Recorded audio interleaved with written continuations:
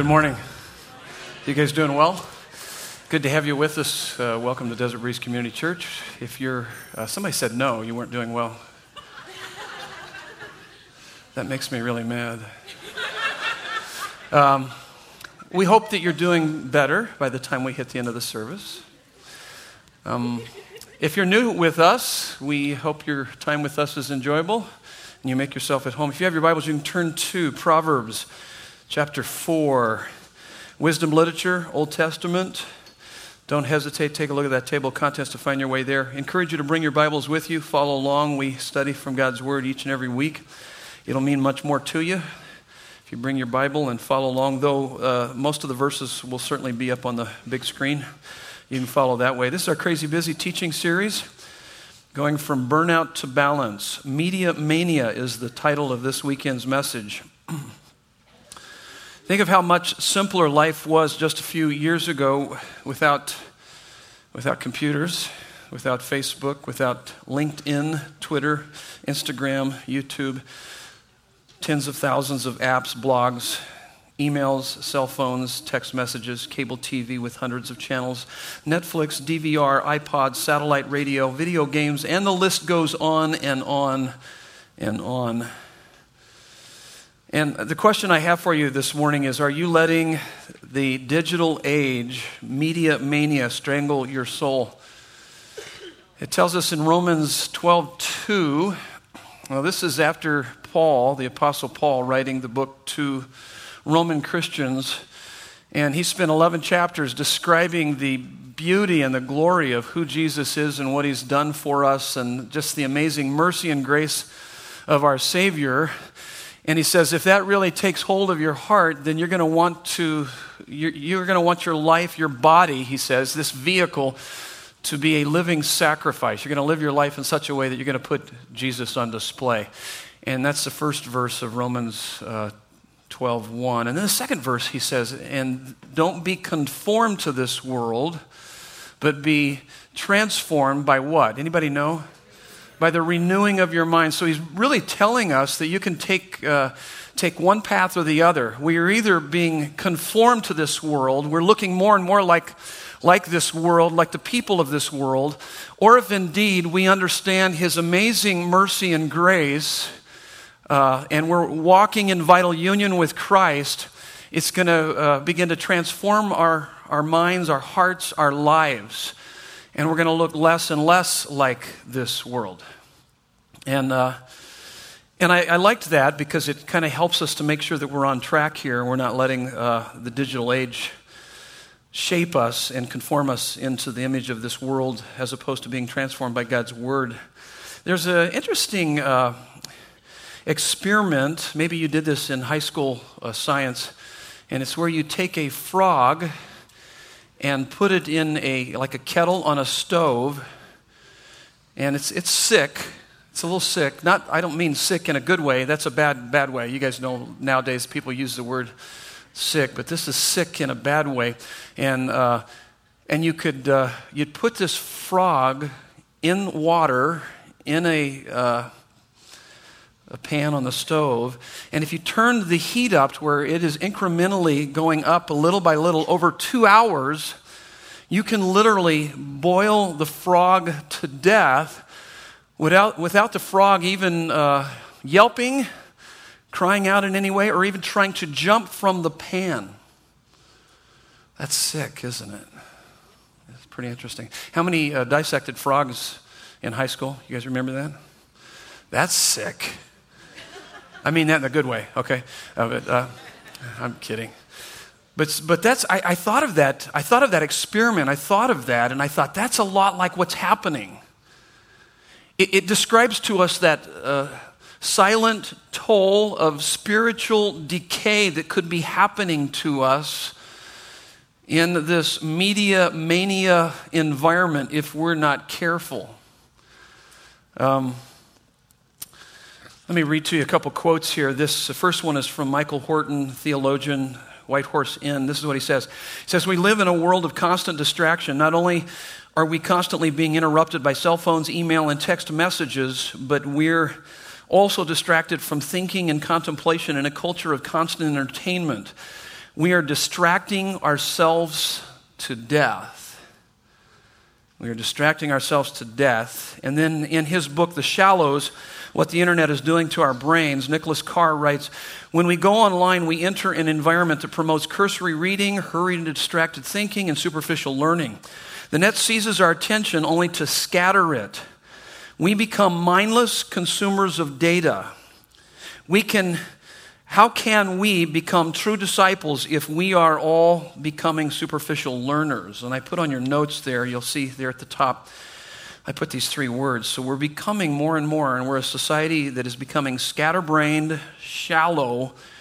And then I added one, self-absorbed, and we'll talk about that as we work through our notes. Self-absorbed, narcissistic. Now, why would those be issues? Why would that be such a big deal? Well, here's why that's a big deal.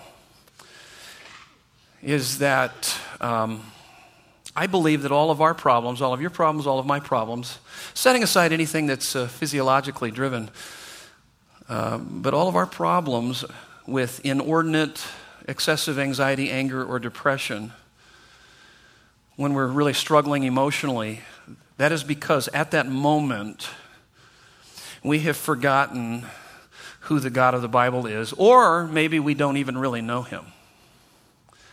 And the reason why we have forgotten him is that we're probably not spending enough time, in our key verse here for this series is Psalm 46:10. You guys remember it? Be still and know that I am God. But if we find ourselves not being still and knowing that he is God, then when push comes to shove in our life, when we face the difficulties of life, which I believe that the more you walk with him, the more prepared you will be to face the difficulties of life. In fact, listen to me, you can face anything. The more you understand who it is that is for you and not against you, that will never leave you or forsake you, you can face anything. But if we're not taking out time to be still and know that he is God, stepping out of the traffic and taking a long, loving look at him, our high God, then we're going to have short-term memory loss. When push comes to shove in our life, we're not going to have that sense of his presence in our life to help us to navigate through that. And so I believe all of our inordinate anxiety, anger, depression is really coming from the fact that we have forgotten who God is. And we need, and oftentimes the internet and this whole digital age can contribute to this superficial, this scatterbrained, shallow, and even self-absorbed, narcissistic approach to life. Because I'm convinced of this, that Christians should be the most content, courageous, compassionate people around. Now, I know I shouldn't compare ourselves to others because I don't know what God has to work with you, as it relates to you and how far you've come. And that's going to vary with each person. But let me put it differently here, is that you should be today, if you are indeed walking in vital union with Jesus Christ, you should be more courageous, more compassionate, and more content than what you were a few years ago. Does that make sense? I mean, that just goes without saying. And we're going to look at the text here this morning that it's going to validate what I just said. But could it be that you are letting media mania strangle your soul? Let's find out. Would you bow your heads with me? Let's pray, and then we'll dive into our text. Father God, it tells us in James 1:17, every good and perfect gift comes from you, from above, coming down from the Father of lights, with whom there is no variation or shadow due to change. God, you are amazing. You are captivating. God, we want to have an encounter with you this morning through the study of your word.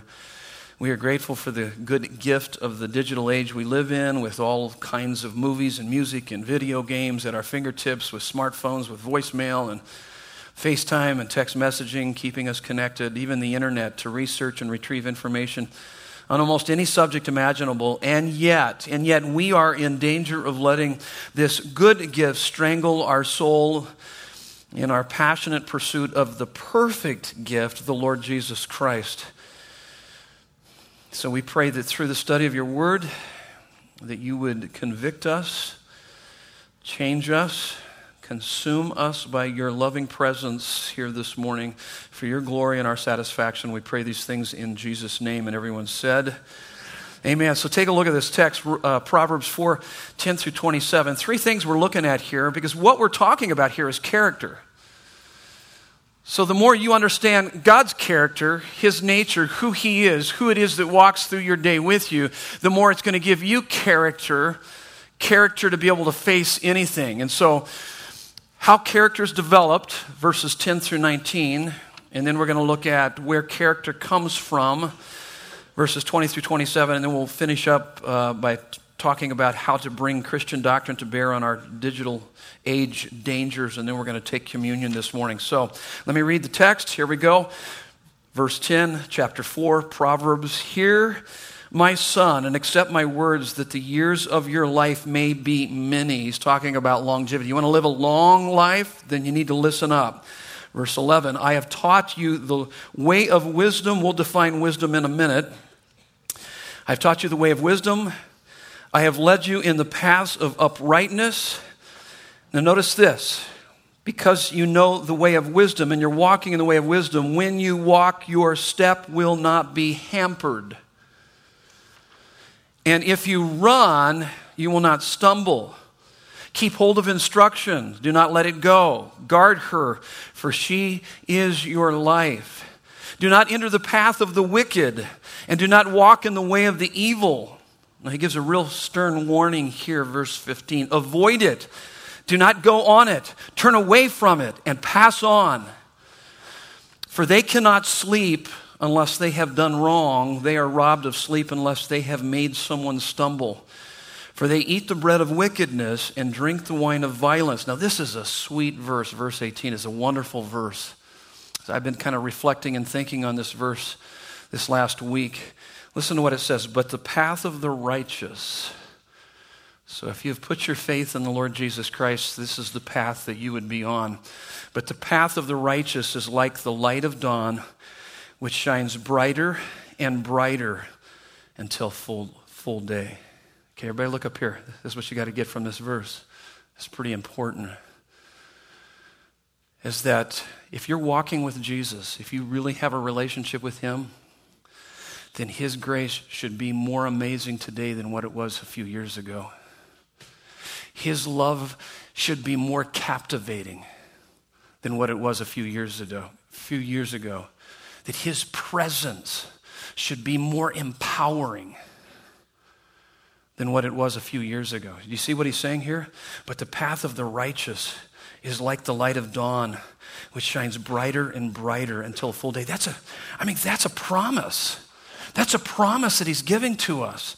And I absolutely love it. I believe that in this, that he's saying in this verse that there is more love, more joy, more peace, more of the presence of God to be enjoyed than what you are currently enjoying. And if you will continue on that path, it will begin to shine brighter and brighter until full day. Now, and let me just share with you something personal that I've experienced. I've been doing this for quite a while. I'm getting to be an old dude here. Pretty old. I'm just in my early 40s. And I'm so old I've forgotten how old I am, okay? But I'm old. I'm 57. And some of you are going, wow, we thought you looked a whole lot older than that, okay? Is that what you better not be saying that, anybody up here close, because you're within reach, okay? But you were saying that back there in the back. You better sit back there, dude, because you're in big trouble if you're saying that. But I've been doing this a long time, and usually guys that have been doing it as long as I've been doing it, this church over 20 years, they're usually burned out and they're ready to retire. And I just want you guys to know that I have never been more stoked by the gospel than what I am today. And I'm thinking, oh my goodness, God is showing me things about who He is, and He's doing things in my life that I never even dreamed were possible. And I'm thinking, man, okay, I can't hardly wait till I get another 10 years. And then if I live for another 10 years after that, I mean, the best is even yet to come when I come face to face with my Savior. But oh my goodness. See, I believe that's the promise of this verse. Let me read it again. But the path of the righteous is like the light of dawn, which shines brighter and brighter until the full day. That's a promise. That's a promise. And so we've got a lot of classes here at Desert Breeze, and there's one class that's been meeting here on Sunday nights, and it's the conflict resolution class, and Bo is doing a great job teaching. It's really great material. It's one of the best books I've ever read on the topic. And so as you get through that class, listen, as a Christian, a few years down the road, you ought to be an expert in conflict resolution. That's what that verse is saying. There's a class kicking off here tonight. It's the marriage class taught by Matt and Deborah Trusella. They do a phenomenal job. Many of you have signed up for it. And let me just say, you take that class, you take a number of other classes, and as you're continuing to grow in the grace and the knowledge of our Lord and Savior Jesus Christ, you ought to be an expert in marriage, and in showing others how to do marriage. I'm telling you, because as you walk with Jesus and as you get to know him, that's the path of wisdom. And the more you walk in the path of wisdom, it is brighter and brighter until full day. Okay, I won't say any more. Let's move on. We got to finish the text, okay? But that is a sweet verse. That's a wonderful verse. That's a promise to you and I here this morning. And so if you're getting frustrated, hang in there. Keep going. Make sure you're on the path, because we're going to make a distinction between the two paths here. So verse 19, the way of the wicked is like deep darkness. They do not know over what they stumble. Verse 20, he says, my son, be attentive to my words. Now, notice all the different verbs that he uses here. Be attentive, incline your ear. So not only just pay attention, but lean in. Incline your ear to my sayings, and then let them not escape your sight. In other words, keep them focused in front of you. And then he says, keep them within your heart. Don't forget this stuff. Verse 22, for they are life to those who find them and healing to all their flesh. And then here's a verse that has really helped me out tremendously through the years. He says, keep your heart with all vigilance. I actually memorized this a number of years ago. Above all else, guard your heart, for it is the wellspring of life. For from it flow the springs of life. In other words, it sets the course for your life. Where are you going? Where are you headed? How are you experiencing life? Are you experiencing this brighter and brighter until full day kind of experience in your walk with God? If not, you need to look at your heart. You're headed in the wrong direction. In verse 24 through 27, he just kind of explains a little bit more what happens as a result of our heart. Put away from you crooked speech, because our words are a window to our heart. So he's just saying, hey, this is going to show you where your heart is. And put devious talk far from you. Let your eyes look directly forward and your gaze be straight before you. Ponder the path of your feet, then all your ways will be sure. Do not swerve to the right or to the left. Turn your foot away from evil. This is God's word to us this morning. Okay, so here's where we're going. Let's knock this out. Here's your first fill in the blank. So how character is developed. Character is who you are when no one is watching. When you're not on, when no one sees you, that's your character. Now, you came in here with your guard up. And in fact, when couples, when they first get married, for a little while, for a season, I don't know, it varies. But your guard's up. And then you lower your guard. And then you really find out who you married. Okay? Can you relate to that? You guys know what I'm talking about? It's kind of crazy. That's the way it goes. Yeah, okay, right here. Steve, you know that, don't you? And so it's when your guard is down, that really tells you what your character is. Now, let me define for you wisdom. Wisdom is seeing and responding to life from God's perspective. It's competent in life's realities.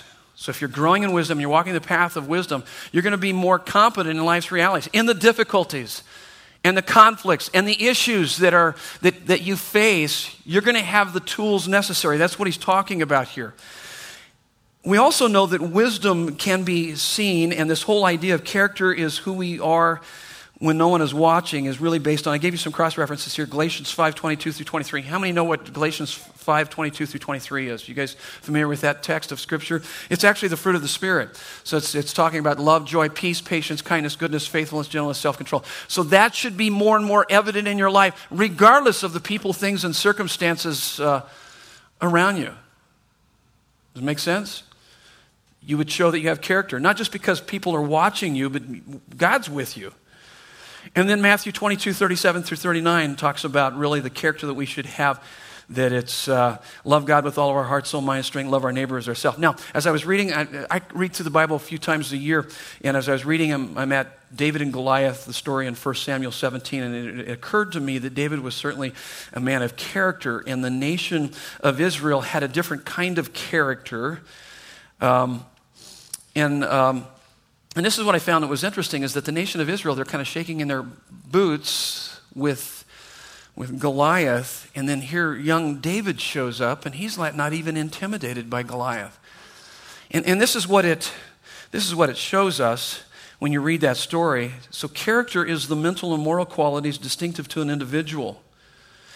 So to the nation of Israel, Goliath was bigger than their God. To David, his God was bigger than Goliath. In other words, for David, running away from Goliath was not in keeping with his character, because he didn't just know about God, he knew God.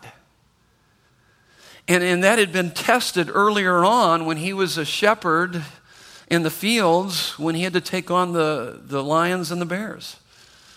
And so that had been tested. His character had been developed. So listen to me. It's the small things in our life that begin to prepare us for the bigger things in our life. And so let me ask you this question. How loving, how joyful, how peaceful, how patient, how kind are you really? Because if you're walking with Him, the God of all creation, and you know that He's for you and not against you, it's going to make a difference in how you respond to the issues of life. So when you face the Goliaths of life, is Goliath bigger than your problems? And is Goliath bigger than your God? Or is God bigger than your Goliaths, the issues that you're facing? And the only way that you can begin to see that God is indeed, He is bigger than anything that you'll ever face, and He's more than enough, is that you've got to learn to be still and know that He's God. Step out of the traffic regularly and take a long, loving look at Him, your high God. And so that He's not just a concept, that He becomes a reality deep in your heart. Here's the next point in your notes. Your character is fixed and determined not by dramatic events, but by daily choices. Look at verse 14. He says, in the beginning of the pathway, the daily choices, you're in control. Let me read that. Do not enter the path of the wicked, and do not walk in the way of evil. And then he gives us this very stern warning in verse 15. Avoid it, do not go on it, turn away from it, and pass on. And then in verse 16, you almost get the language of addiction, obsession, and drivenness. You're just being controlled. For they cannot sleep unless they have done wrong. They are robbed of sleep unless they have made someone stumble. Isn't that interesting? So it's what's the addiction that he's talking about here? I believe that the addiction, and it's fundamentally what's wrong with all of us, it's self-centeredness, it's self-absorption. All of our issues are rooted in the fact, and this is, if you really looked at sin is really based on a self-absorption or self-centeredness. Why is that? Well, this unsmiling concentration on self is a result of our being glory hungry. We said this a few weeks ago. You were meant to walk in the garden in the cool of the day and to look into the eyes of God and find all the acceptance, significance, and security that you will ever need. And out of that abundance, then begin to face life. But because we have rejected God, because we've turned our back on God, it creates a spiritual alienation, which immediately creates a psychological alienation, and we're no longer operating out of an abundance, but more out of deficit. And then we begin to create, and we don't face the issues appropriately. By the way, self-centeredness, if we're operating out of self-centeredness, that tends to make everything, even relationships, a means to an end. But only when we find our sense of completeness in God, then the things in our life are not a means to an end. Then we can deal with the issues around us and also the relationships. And that's the culprit. That's what creates more problems in our relationship more than anything, is we're not finding our sense of satisfaction in God. And then therefore, in that deficit, I'm trying to cultivate relationship with you, and it creates problems. I'm wanting you to jump through hoops. You're wanting me to jump through hoops. Why? So that we can both find a certain amount of satisfaction that we need to be finding in God. And so you get this in as he's writing this path of wisdom and then unwisdom, darkness, self-centeredness, unsmiling concentration on self. So our daily choices are taking you someplace, one direction or the other. Okay, so came across a couple interesting articles over the last year, and I'll try not to spend too much time on them. But one article is titled, "We Are Raising a Generation of Deluded Narcissists." Does that sound like an interesting article? It's like, oh, that's interesting. What is that about? Dr. Keith Abloh published January 8th, 2013, Fox News Company. It says this: a new analysis of American Freshman Survey, which has accumulated data for the past 47 years from 9 million young adults, revealed that college students are more likely than ever to call themselves gifted and driven to succeed, even though their test scores and time spent studying are decreasing. They're just saying there's an inconsistency there. Psychologist Jean Twenge, the lead author of the analysis, is also the author of a study showing that the tendency toward narcissism in students is up 30% in the last 30 years. These data are not unexpected. I have been writing a great deal over the past few years about the toxic psychological impact of media, technology on children, adolescents, and young adults, particularly as it regards to turning them into faux celebrities, the equivalent of lead actors in their own fictionalized life stories. Isn't that interesting? And then he goes on. I don't think I'll read too much more of this. No, actually I will. I think I will. Okay. On Facebook, young people can fool themselves into thinking that they have hundreds or thousands of friends. They can delete unflattering comments. They can block anyone who disagrees with them or pokes holes in their inflated self-esteem. They can choose to show the world only flattering, sexy, or funny photographs of themselves. Speak in pithy short posts and publicly connect to movie stars and professional athletes and musicians they like. And it goes on and talks about the implications of what that means. Using Twitter, they can kind of do the same. Using computer games, our sons and daughters can pretend they are Olympians, Formula One drivers, rock stars, or sharpshooters. On MTV, I found this interesting. On MTV and other networks, young people can see lives just like theirs portrayed on reality TV shows fueled by such incredible self-involvement and self-love that any of the real-life characters should really be in psychotherapy to have any chance at anything like a normal life. So the article basically says, these are the psychological drugs of the 21st century, and they are getting our sons and daughters very sick indeed. So, I mean, it shouldn't surprise us. We live in a very self-absorbed society.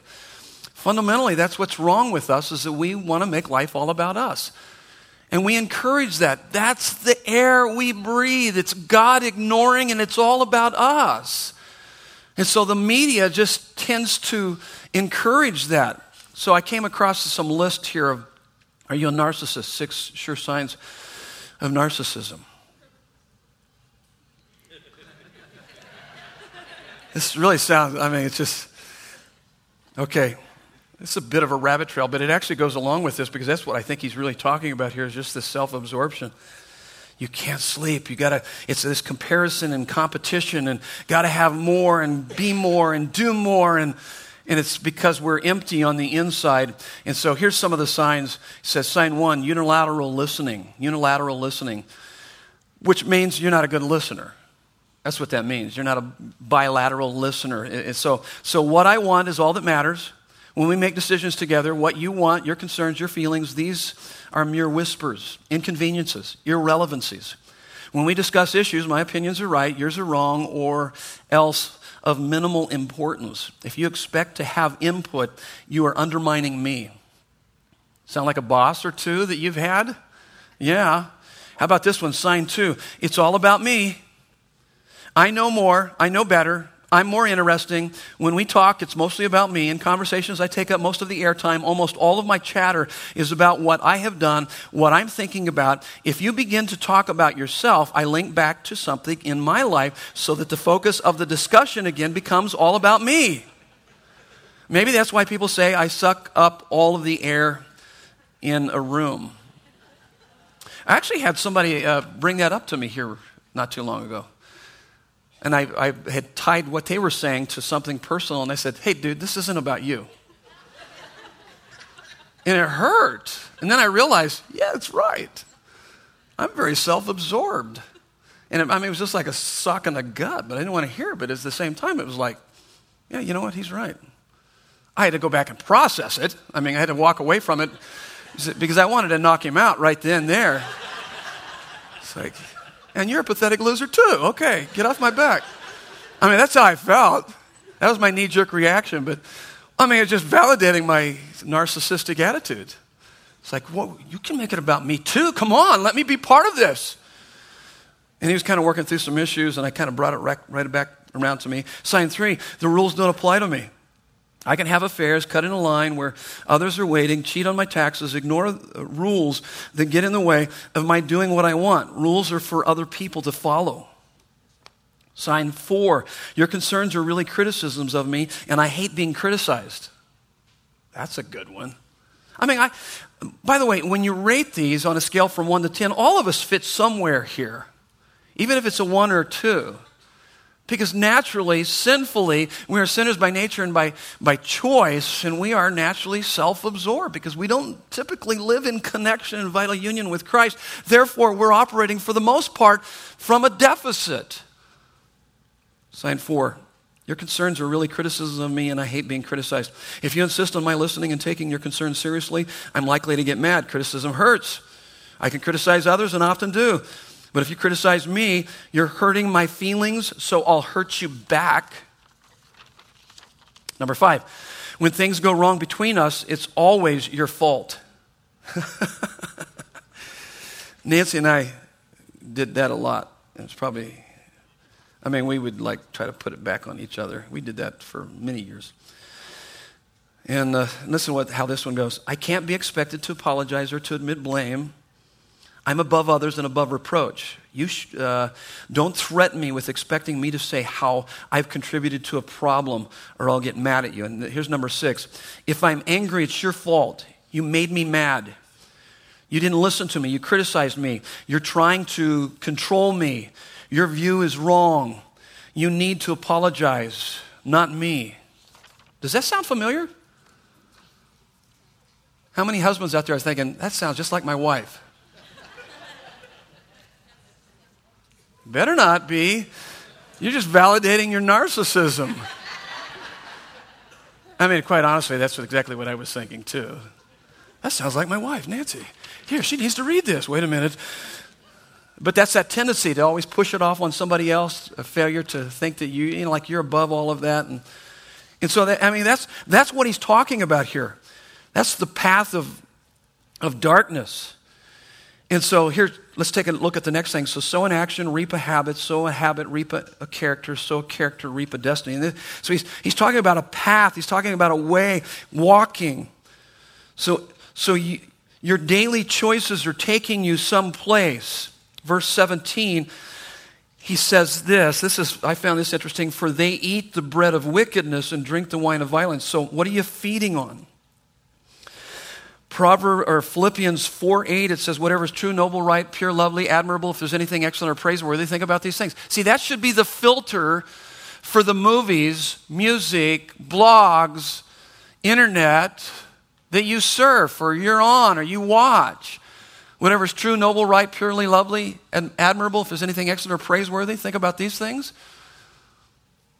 It also says here in 1 Corinthians 15:13, it says, evil company corrupts what? You guys know that? Good morals. We tend to become like the people we hang out with. So who are you hanging out with? And I find this really quite interesting is that people will really be frustrated over their Christian life. And if you were to look at their life and compare the amount of time that they maybe spend at church or in Bible study or prayer or around other fired up Christians as compared to the movies and the shows, TV shows that they DVR and all these other things. There's a stark contrast between how much time they're spending in front of the TV versus how much time they're actually spending connecting with God. Notice what he says here in verse 18, the path of the righteous. This is, as I've already said, the law of the increasing returns. I mean, we should be growing. We should be becoming more like Jesus. And then verse 19, it says, the way or the path of the wicked is like deep darkness. They do not know over what they stumble. I mean, things are going wrong with their life, but they don't know why. They're out of touch with reality. It's unwisdom. They don't see, wisdom is being in touch with reality. It's seeing and responding to life from God's perspective. And this is the law of decreasing returns. Maybe you weren't affected as much as I was this last week, and maybe it's because I've seen a number of this happen, but this Philip Seymour Hoffman, the overdose, chasing the dragon.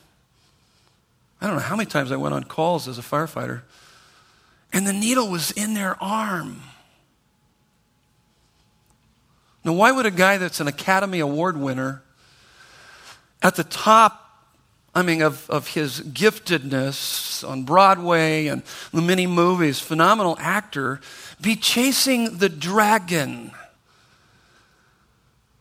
Because he's empty inside. And I don't know his heart. I don't know what went down hours before that. But man, too many times, and when they buy this stuff, why was he buying heroin? Why is he shooting heroin? Because he needs Jesus. Because nothing in this world will satisfy you like him. All the fame and fortune doesn't even come close. Listen to me. Oh my goodness. And we've gone on these calls. We always knew when there was a fresh batch of heroin that hit the streets. Because dudes and gals were shooting up and overdosing left and right. I mean, they don't get that from a pharmacy, so they don't know the cut. They don't know how potent it is.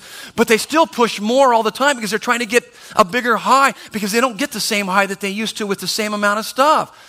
It's the law of decreasing returns. It's darkness.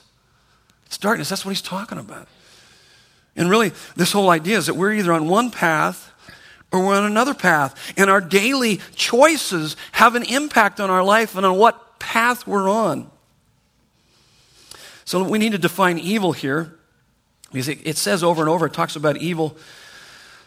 For the path of it says, for they cannot avoid, verse 14, do not enter the path of the wicked and do not walk in the way of evil. What is evil? What is evil? Here's what evil is. You can write this down. Jeremiah 2:13. God speaks to the nation of Israel. They have committed two evils. They have forsaken the fountain of living water, speaking of God, for broken cisterns. So here's what evil is. Evil would be to choose anything in creation over and above the Creator. It's to try to find your deep satisfaction in something that's in creation as opposed to what the Creator can do for you. The Bible's saying that's evil. That's the path of destruction. That's the path of darkness. Now, in his book, Crazy Busy, Kevin DeYoung, where this series is based on, he talks about different threats. And so I need to talk about those very briefly here. Because as you talk about sow an action, reap a habit, sow a habit, reap a character, sow a character, reap a destiny. He talks about addiction, and we've kind of talked about that, addicted to ourselves, but he talks about being addicted not just to porn. By the way, if you have a problem with porn, you need to get a block on your computer, make sure you're on the computer where people can see. But like Covenant Eyes, and there's others out there that you can get to do that. But he's not just talking about that. That's the obvious. But an addiction to the screen, that you can't go a day without looking at your phone or checking Facebook, email, or Twitter. In fact, when you get up in the morning, that's the first thing that you do. You look to Twitter or something like that as opposed to looking into the very face of the living God through His Word. And he says that's a threat. He also talked about the threat of slothfulness and listlessness. And he defined it like this. I paraphrase it here a bit. Evenings without number, obliterated by TV or internet, busy but never accomplishing anything, anesthetized to time and duty. And then the third one is never being alone, is that we just keep that noise constant, wanting the constant background noise so that we never have to listen to our hearts and be terrified by the hole in our heart so big that only God can fill. He says that's the threat. Those are the threats of the internet and in our digital age. Okay, so let's take you to the next one. So these actions that we take, what do they come from? Now, this is perhaps the most important thing I'm going to share with you, and this is what began to change my life. I felt like I was kind of in a mud bog a number of years ago in my life. I wasn't experiencing much change, and this was revolutionary. So what I'm going to share with you here was revolutionary to my life. And if you want to get to the root of your issues and really experience more change unlike you've ever experienced before, you got to understand this. Where character comes from, and it's spelled out to us through verses 20 through 27. Now, here's what I want to say before I do that. On any given Sunday morning, there can be two people sitting out here in our audience, and if you were to watch their lives externally, you would say, hey, both of these are really moral people. They're very virtuous. And look at them, and they read their Bible, they pray, they go to church, and they do all these great things. But little do we know that they could be doing them for totally two different reasons. That one could be doing it to appease God, and the other one is doing it to please God. To appease God, meaning that you're doing it out of what is known as common virtue, out of fear or pride. Versus true virtue, which would be that abundance, that your heart is captivated by who Jesus is and what he's done for you. And then when he said, it is finished, you knew that the work was done and you had access to the throne room of God, and out of that abundance, and as you walk with him, that you wanted to read your Bible, you wanted to pray. It wasn't a have to trying to earn God's favor, but it was a want to. We talked about, I shared a couple weeks ago, St. Augustine's quote, the true life change doesn't happen as a result of the acts of the will, but the loves of the heart. And if you read most self-help books, and even in churches these days, you'll see an emphasis, many churches these days, you'll see an emphasis on the acts of the will versus the loves of the heart. And it's the loves of the heart that drive our lives. We do what we do because of what we love. And see, you can even have a very immoral person that's maybe being somewhat abusive to his wife, and he can become very moral, but never deal with what's fundamentally wrong with us, our self-absorption, self-centeredness. So you can be immoral and become moral for self-centered reasons. Because it's all about you. I do this because I want people to applaud me. And yeah, of course I want my marriage to stay together. No. There's a much deeper reason, and that would be a heart that is captivated, that's overtaken by the love of Jesus. And so regardless of how your wife may respond or may not respond, you're going to sustain that direction because you're operating out of abundance rather than out of deficit. We talked about tithing a few weeks ago. And so I could use pride by saying, hey, if you're a good Christian, you'll tithe. That's pride. That's common virtue. It's a wrong motivation. Or I could use fear by saying, if you don't tithe, you're a bad person. You're a bad Christian. That's fear. But here's how the Bible typically deals with it. It says this. It says like 2 Corinthians 8:9, for you know the grace of our Lord Jesus Christ, that though he was rich, yet for our sakes he became poor, so that through his poverty we might become rich. Do you have any idea what he's done for you? When you see his radical generosity for you, you're going to be radically generous to others. Does that make sense? You guys tracking with me? So we got to work on our hearts. Why do we do what we do? Why are you here? You're not going to be here in a few weeks, few months, few years if you're here for the wrong reason. I see people bail out of church all the time. And it's typically they're coming for the wrong reasons. Come for him. Come to know him. Come to experience him. Come to know him like you've never known him before, because, boy, that is a reason worth living for when you understand all that he's done for you. So let me give you the fill in the blanks. If God isn't your greatest treasure, then something else will be. That's just how we've been wired up. Now, let me give you another definition for wisdom. I told you that wisdom is competent in life's realities, and it's seeing and responding to life from God's perspective, but there's something much deeper to the understanding of wisdom. And this is what it is. What is the beginning of wisdom? Anybody? What's the beginning of wisdom? The fear of the Lord. If you don't have the fear of the Lord, you're not going to be able to walk in wisdom. You're not going to be able to see and respond to life from God's perspective. And so the beginning of wisdom, you're not even on square one until you understand the fear of the Lord. Here's the fear of the Lord. The fear of the Lord is a life-altering, joyful, awe-and-wonder of the beauty and the glory of who Jesus is and what he's done for you that ruins you for anything else. And so when we get together, week in and week out, right here at Desert Breeze, when you get together with other Christians in small groups, when you're reading your Bible, when you're praying, that's what you're trying to do. You're stirring up that appetite for God. You're wanting to see the beauty and the glory of who he is that ruins you for anything else. It's a fight. That's the fight of faith. And Proverbs 1:7, 10:9. What do you treasure above anything? What is the love of your life? What do you believe will make you happy? Here's the next point. A counterfeit God is anything that absorbs your heart more than God. Now, as you're fill in the blank, see if you can answer this. And you need to know this, okay? How do you know that you've got a counterfeit God? How do you know that you've got a counterfeit God? Did you notice this? Counterfeit God absorbs your heart. So how do you know? How do you know that it's a counterfeit God? I'll tell you exactly. I've seen it in my own life.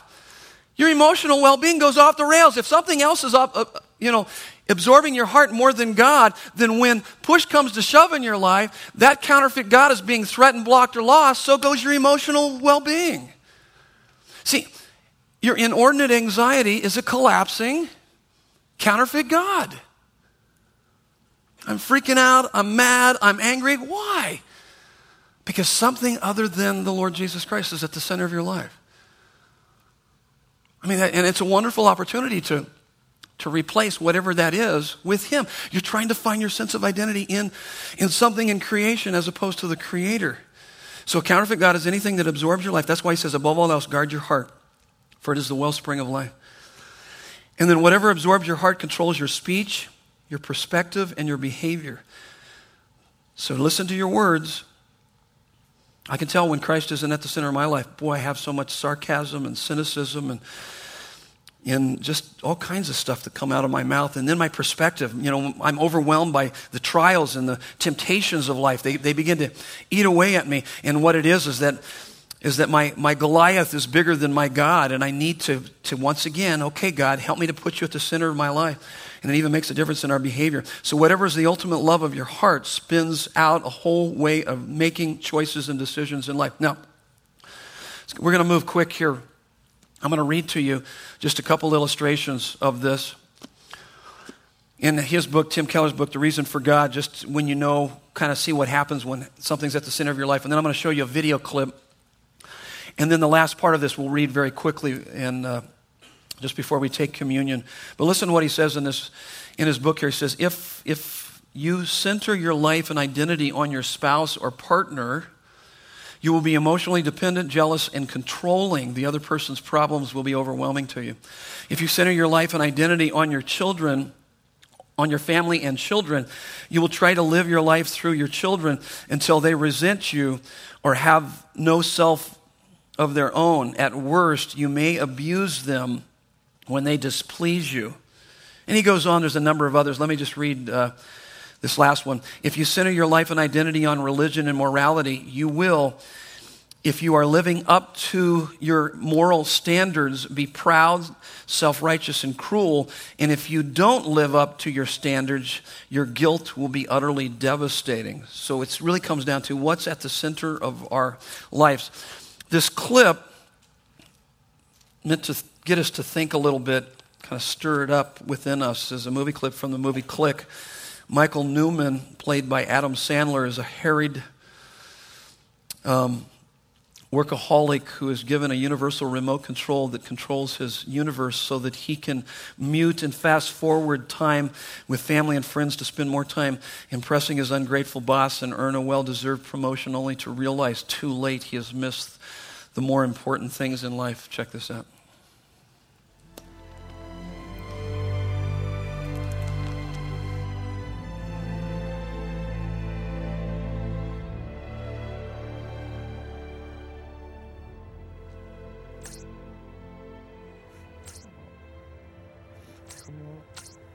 It won't take you there.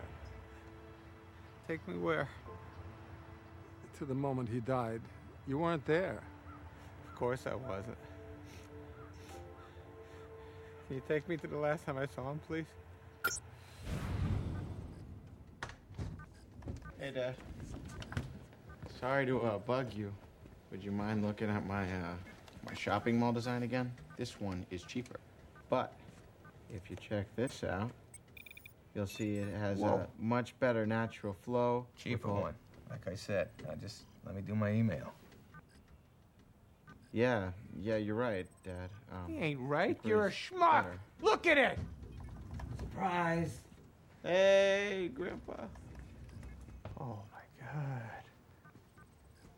God. When did you get so handsome? So, Michael, I had a wonderful idea. Your mother's playing canasta with her friends tonight. I thought, oh, what a great opportunity. You, me, and Ben should go and have a boys' night out. Can't. What do you mean you can't? You have to eat sometime. We could whistle at pretty girls. I'm down for that. See, he's down. I don't know what it means, but he's down. Hey, please. Don't give me that finger.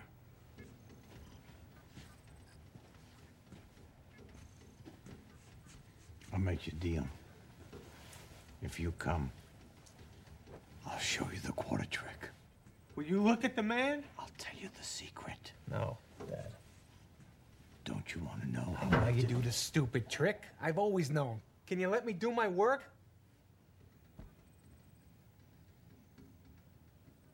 You've always known. You're pathetic.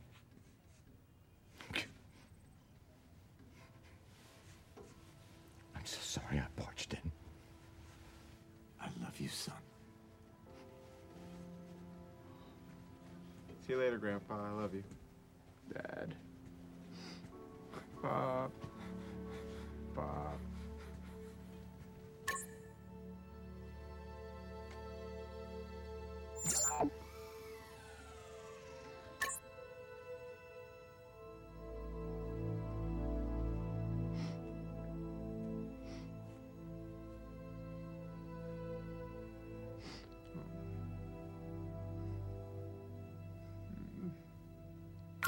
I love you, son.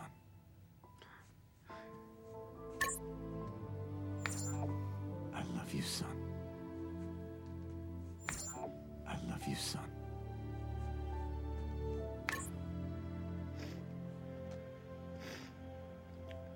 I love you too, Dad.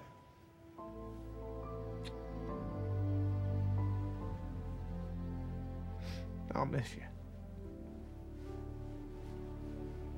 You know that. Goodbye.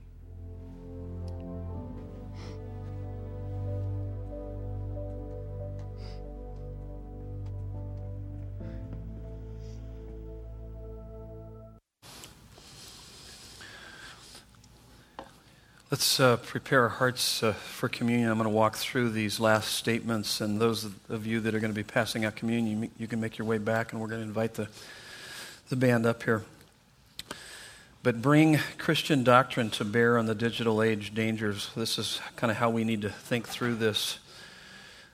And because of the doctrine of creation, we affirm that man-made artifacts can be instruments for human flourishing and for God's glory. No doubt about it. And that's what we need to look, that when we are involved with all the different things that we have, is this actually helping for human flourishing and God's glory? Is this bringing glory to God? Because we have a God who chose us in eternity past and looks at a day as 1,000 years and 1,000 years as a day, we will not be infatuated with the latest fads and trends. I mean, knowing God is better. His presence is better than any newfangled phone or anything that you could ever experience. Because of the incarnation, we understand there is no substitute for dwelling with physical people in a physical place. So we do not accept virtual encounters as adequate substitutes for flesh and blood relationships. Because we understand our worth as image bearers and our identity as children of God, we will not look to the internet to prove that we are important, valuable, and loved. Because we accept the presence of indwelling sin, we will not be blind to the potential idolatries and temptations we can succumb to online. Because we know ourselves to be fallen creatures, we will accept the limits of our human condition. We cannot have meaningful relationships with thousands of people. We cannot really know what is going on in the world. We can't be omnicompetent, omni-informed, or omnipresent. We must choose our absence, our inability, and our ignorance, and choose wisely. And here's the last one, most important, because in his presence is fullness of joy, and at his right hand are pleasures forevermore. We will take drastic measures to remove anything that hinders this pursuit. And here's the idea. Once you've tasted the reality of God's presence, everything is worth losing to have it, and nothing is worth keeping if it keeps you from it. Let's pray. God, thank you this morning for speaking to us so clearly, so comprehensively through your word. And God, may we be willing to take drastic measures to remove those things that are not enhancing our walk with you. And Lord, may we be willing to begin to do those things that will indeed help us and keep us on that path of righteousness so that our lives can shine brighter and brighter until the full day. We pray in Jesus' name. Amen. They'll be passing out the communion elements. Just hang on to them, and then I will walk us through that process.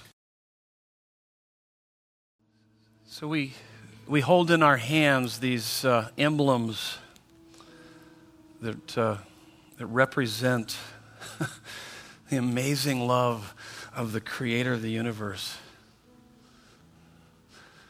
That he could not bear the thought of you being eternally separated from him, so he came to this earth and died on a cross to reunite you to the Father. And so what that means is that it's done. It is finished. It is finished means that your sins, past, present, future, are forgiven. There's therefore now no condemnation for those that are in Christ Jesus. That is amazing. That's unbelievable. And not only does that mean that our sins are forgiven, but he indwells us, he empowers us with his presence, that there's no problem, no issue, nothing that we ever face that is beyond his power and grace within us to overcome. And then it also tells us that when we take our last breath on earth, we take our first breath in heaven to be with him for all eternity. Paid in full for you and I. It's amazing. Why wouldn't you? Why wouldn't you want to follow him? Why wouldn't you want to live your life for him? Why wouldn't you be willing to, as it says, that if your right hand causes you to sin, cut it off? I mean, he's saying that metaphorically, but you're going to get rid of those things in your life that would keep you from him. Because listen to me, the best thing about the Christian life is the presence of God. Oh, I love his presence. I love his presence. And it's not based on your performance, it's based on his performance. It's a done deal. You can enter into his presence because of what he's done for you. And so as you confess your sins and as you recognize, hey, God, you haven't been at the center of my life. There's some things that I need to deal with as it relates to this media. Lord, help me to walk through this and get rid of this stuff because I want to know you. I want to experience you. And I want my life to shine brighter and brighter with each new day. On the night that he was betrayed, he took bread, he broke it and said, this represents my broken body for you. Do this in remembrance of me. Let's eat together. In the same way also, he took the cup after supper, saying, this cup is the new covenant in my blood. Do this as often as you drink in remembrance of me. Let's drink together. Would you stand with me for closing prayer?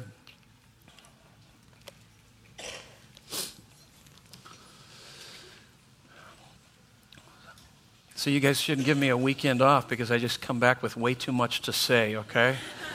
I went way too long today, and you guys have been very patient and kind. I love you guys very much. And so let's pray. God, thank you so much for each person here this morning. And God, I pray that we would, above all else, guard our hearts because this is a wellspring of life. And may we keep you at the center of our lives and do those things that would continue to keep you at the center of our lives so that we could live our lives in such a way that we would let our light shine before men so that they can see our good deeds and glorify our Father who is in heaven. In Jesus' name, and everyone said, amen. God bless you.